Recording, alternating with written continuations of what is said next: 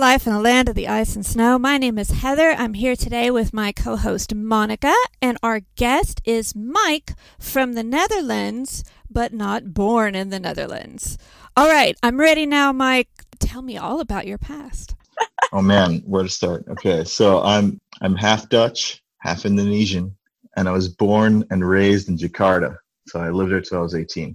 Oh, wow. And when I turned 18, or the year I turned 18, I moved to Holland, to The Hague, for university. And this is in 1999. You don't have to give dates. I don't, to reveal my age. I mean, in 2012, I graduated high school. No, I moved to Holland after that, and I lived in Holland for about 5 years.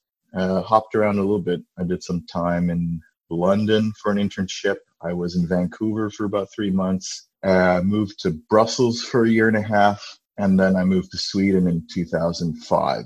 Okay, then I have to back up this whole thing, because Monica told me you were from the Netherlands. You're obviously not. You're from Indonesia. Why did she say? I don't know. I just say if you only lived there for 5 years and you weren't born there. You know, Monica's an HR person, so she's only looking at like numbers and like passport details, and I have a Dutch passport, so she's like, "Oh, you're Dutch." I see. There you go. Yeah. But I'm not very Dutch. No, I'm more Swedish than anything else nowadays. So I'm more Swedish. I lived 18 years in Indonesia, so I'm catching up on that milestone. I'm with you. I'm not too far from getting halfway, living in Texas and then half my life in Sweden. So yeah, that is a good milestone. Mike and I were talking about this earlier when we were talking about how tired we were, because we were supposed to record earlier, and Mike and I were like, we can't do it. And there's actually, they're of course, you know, they can put a disease on anything, but they've discovered that there's this like virtual meeting fatigue. And and Mike read the article too, it's because like you can't really connect the way you normally do with the physical parts of it. So people are like, your body is like trying to overcompensate for that. And it is. I thought there was something wrong with me like a couple weeks ago. Like I'm exhausted, like hungover, ran a marathon, exhausted. It's the weirdest feeling. I think maybe it's because when you're in person at a meeting, you do tend to zone out a little and other people take over and nobody's really watching you. But when you're on camera meeting, you're in everyone's eyesight the whole time. So you can't look off to the side. You really have to be there and be focused. And it is exhausting. Yeah. But maybe we should discuss a little with Sweden and handling the whole virus thing and how many people are working from home. Now, Mike, you're at your summer home. Is that right? For the weekend, yeah. But otherwise, we're just normally at home in the apartment. We live in the city. Oh, it's starting to rain, so all the kids are coming in. So I'm moving into the bedroom, but there's no door. We have these like curtains of doors. Well, I would like to talk about summer houses, actually, because that's also another thing in Sweden or in Stockholm. Something that's unique to us handling the situation is that many people have summer homes. And in Texas, this is not a thing. And so I'm imagining this is not a thing in many places. So in Sweden, I think, especially in Stockholm, because we all live in small apartments, you generally, unless you're lucky enough to be right outside the city in some sort of house, you generally don't have any kind of yard. So a lot of people buy summer houses out in the country so they can have a yard, they can go swimming, but generally these summer houses are nothing fancy. They're like barest of the bare. Many of them don't have bathrooms, which is always my issue. Yours apparently doesn't have doors. That's true. Mine doesn't have doors, but we have running water and a bathroom, so it's all good. No, I guess a lot of people have it here. A lot of sort of, the privileged middle class and above have summer houses, but I think it was much more common. Now I'm really speculating on the history of summer houses for Swedes here, but I think that it was a big thing in like the 40s and 50s and 60s for people that live in a city to also have a smaller and very Spartan summer house where they have no running water, outdoor toilets, that type of stuff. Also, when not the big push, those were the years that people started buying the islands as well, right? Yeah, exactly. Friends whose grandparents had bought an island outside, and they were super cheap, and of course, they still don't have running water, but No. Yeah, exactly. Now they're super expensive, of course. But yeah. I guess it was much more common back then, and it's still pretty common here. So there's like generations later where you have to share the place with your 40 second cousins and stuff like that. So Yeah. Yes, that's the experience I've heard from a lot of people, is that they inherit the summer house from their grandparents or parents, and then it's split between the siblings. So this person gets these weeks and that person gets those weeks. I think sometimes it works, at least when you think about like all the responsibility that comes with like taking care of those gardens and mowing and all that stuff. But if you don't like your week, or your week happens to be the rainy week, bummer. sucks. But I do think a lot of Swedes right now are going to their summer houses because they are all working, not all, but a lot of people are working from home, and it just seems a lot better to why not go to the summer house, do the work from there, and you're fairly isolated. I know that it's just that it's not the city, it's a smaller area, so you can be outside and not really bother anybody. Exactly. I think the problem is that especially people in Stockholm that have summer houses quite far outside of Stockholm, they're sort of they're not too keen of the local community there are not too keen on welcoming people from the pandemic epicenter. Yeah.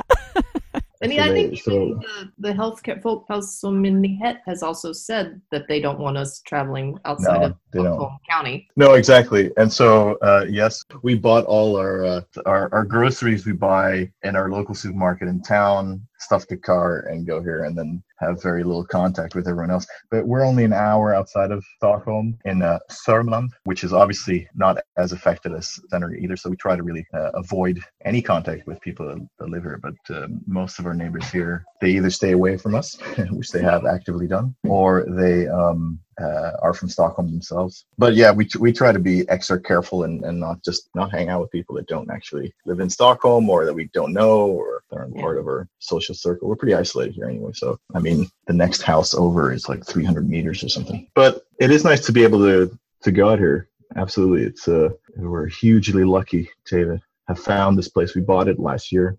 And especially now, considering that we probably, there's no international travel. We're going to go visit my parents in Indonesia this summer, but that's off. And we probably won't be able to visit other parts of Sweden without being completely racked with guilt either. So, so it's nice to just be here and hang out here during the summer. I think that's something else that a lot of people outside the country or outside of Stockholm don't understand when they say, oh, the Swedish model, they're still all going about. But they don't understand the huge shame that everyone throws at you if you make one wrong step. So, like, you probably don't want to tell people that you left Stockholm just to go an hour away because they shame you. And if you just step right above that little sticker line at the grocery store, everybody's turning and staring at you. So we do, I think we can manage how we've been handling the situation, because we either are very responsible people, and those who aren't responsible get immediately shamed. In a sense, I really, I hope that's true. But, sometimes, like, I went to the grocery store, just on Friday to stock up for this little weekend trip. And man, it was packed. And I thought, I don't know, it felt odd, walking around Södermalm where I live. There's so many people, especially when it's nice weather. It just feels like a normal day, no pandemic in sight. So that feels a little bit, I don't know. But on the other hand, I know for a fact that there's loads of bars, restaurants, and shops, sort of local bakeries that I go to, the record store that I visit frequently. They're all struggling because nobody's, most of the customers are not coming in. So people are moving about the city, but nobody's like going into the shops or something. But I think that it's true too, like, because then you're like, you have these moments where you feel like, oh, it's all okay, and then you read, okay, no, it's not okay, and then you read what's happening in the rest of the world, and you're like, wow, it's really not okay. And my next door neighbors were saying something that they were going to a concert, and I actually, for a moment in time in my head, thought, oh, they're going to a concert. Like, I didn't even cross my mind that we were in the middle of. I thought they were going to a concert. I'm like, oh, what time are you guys leaving? And they're like, no, it was live streamed on Facebook. Oh.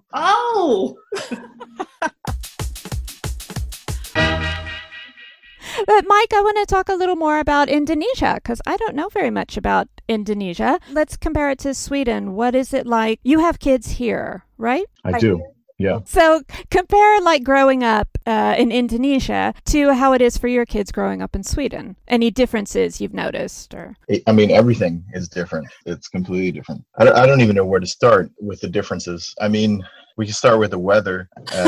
I wore shorts and t-shirt for the first 18 years of my life, nothing else, and flip-flops. So I mean, that's the huge difference here. But also, I guess from another point of view, the here everything's so much more, let's say, organized and catered for kids from a community, not community, but more like a structural level, right? So we with all the kindergartens and schools and all that stuff, you have that there too, but it's a lot more privatized.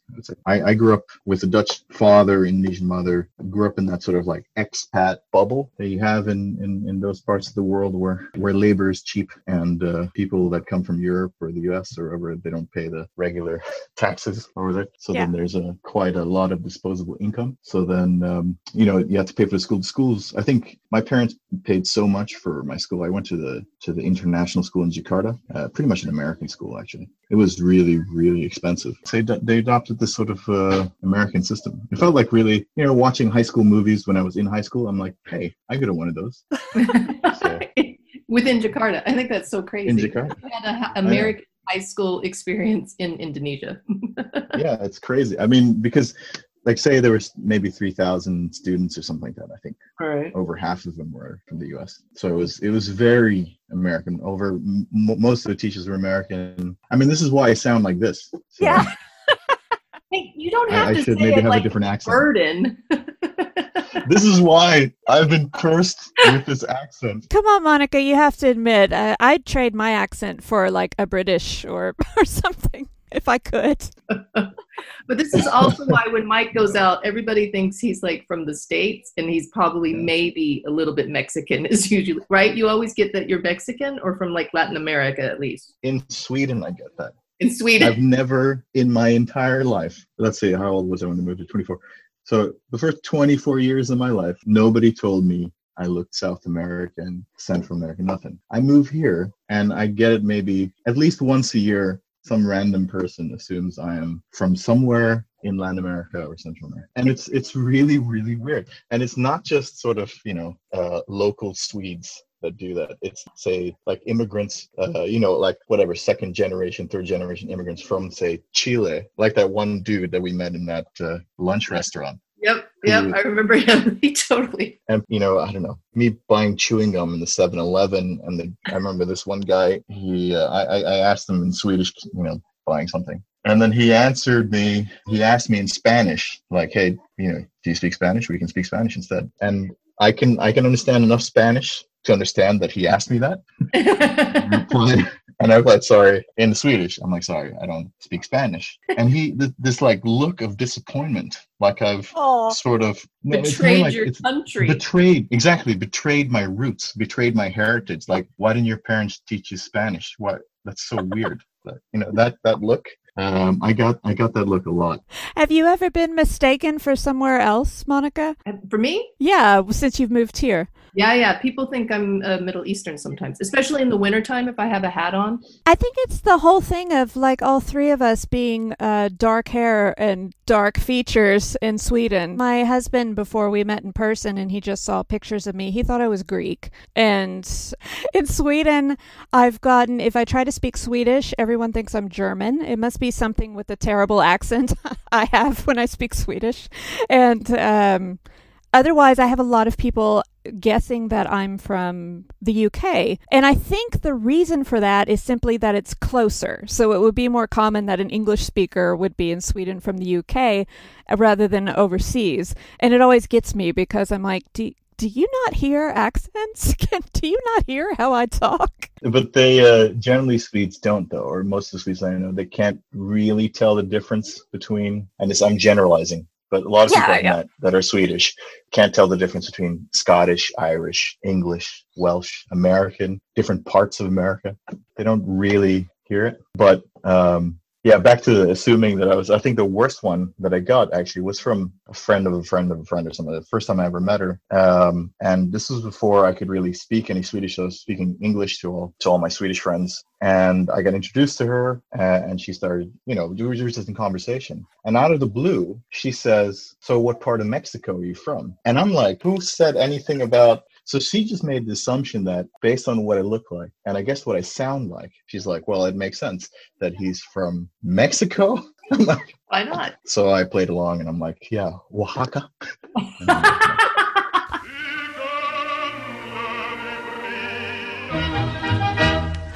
Okay, so other than like the school situation, what about just like growing up, what you did in your free time, how you did things with your friends compared to how your kids in Sweden do things? Well, I mean, that's also a lot easier in Sweden, I think, because, in Stockholm is very much a, let's say, pretty green and pedestrian in terms of accessibility. So in Jakarta, you need a car for everything. There's not a lot of parks. We hung out in shopping malls and on the school campus. So I really it sounded like a really American high school upbringing, actually. I just hung out at the mall. And at school. Plus, isn't it just too hot to be outside in Indonesia? Well, that's the thing. I was used to that. Like, we used to play football or soccer. We used to play that, on Saturdays to say, like, our match would start at 1:00. And now, the last time I was back there, so like 7 years ago, I was thinking about that while, lying by the pool at 1:00 in the afternoon, thinking, I can't be outside for another 2 more minutes because I'm dying. And I was like, well, man, when I was a kid, we used to play soccer, a full match at this hour. But yeah, in terms of activities and stuff, I think it is a bit easier here. There's more, and I don't know quite how to describe it because we had a lot of things through the school, basically. And here there's a lot of things outside of the school. So I would say my kids have, especially my oldest, he has a circle of friends or different circles of friends, basically. Whereas when I grew up, I knew my little clique because we did everything together. All the activities were through school and everything like that. And I was just hanging out with people in this expat bubble, except for my Indonesian side of family. So like my, Indonesian cousins and aunts, but everything else was just this bubble. And I would say here, there is definitely the soda mom bubble that we live in right now, but it does feel there's a little bit more variety in terms of activities and types of friends for my kids than there were for me. I think you have a very good point that I'm not sure that we've mentioned before about the Swedish school system, and that's that there aren't sports. All your extracurricular stuff is generally you have to choose to do that yourself and some outside thing. We don't have cheerleaders. There's no soccer, football, baseball, anything like that. And you do have music and art, but it's just another class. It's not like a major kind of thing. What else am I forgetting? No, there's no organized sports or any kind of extracurricular activities that they're organized here. You have to seek that out yourself and pay for it. Yeah, that's the problem. Is school's free, but if you want an extracurricular activity, you have to pay for it. But for anybody with young children who haven't gotten into the system, you should always check out Culture Skolan, because that is an affordable option full of sports, music, drama, art. And it's usually like maybe 300 crowns for a semester. And so that's a good option if you can't afford some of the more pricey things. I have to admit, I'm kind of glad my kids didn't really get into sports because I couldn't have paid for all the sports equipment and uniforms. Yeah, I'm trying to steer them from like expensive sports like ice hockey where you got to pay for like sticks and I don't know what. Do you think that's why so many people choose football, soccer? Because you pretty much just need some good shoes and a ball. Good shoes and a ball. I don't know. Maybe it could be. We started putting Elliot into swimming. Because you always need swimming trunks. I was trying to base Leah's sports based on if it was indoors or outdoors. So I was like, handball, always indoor.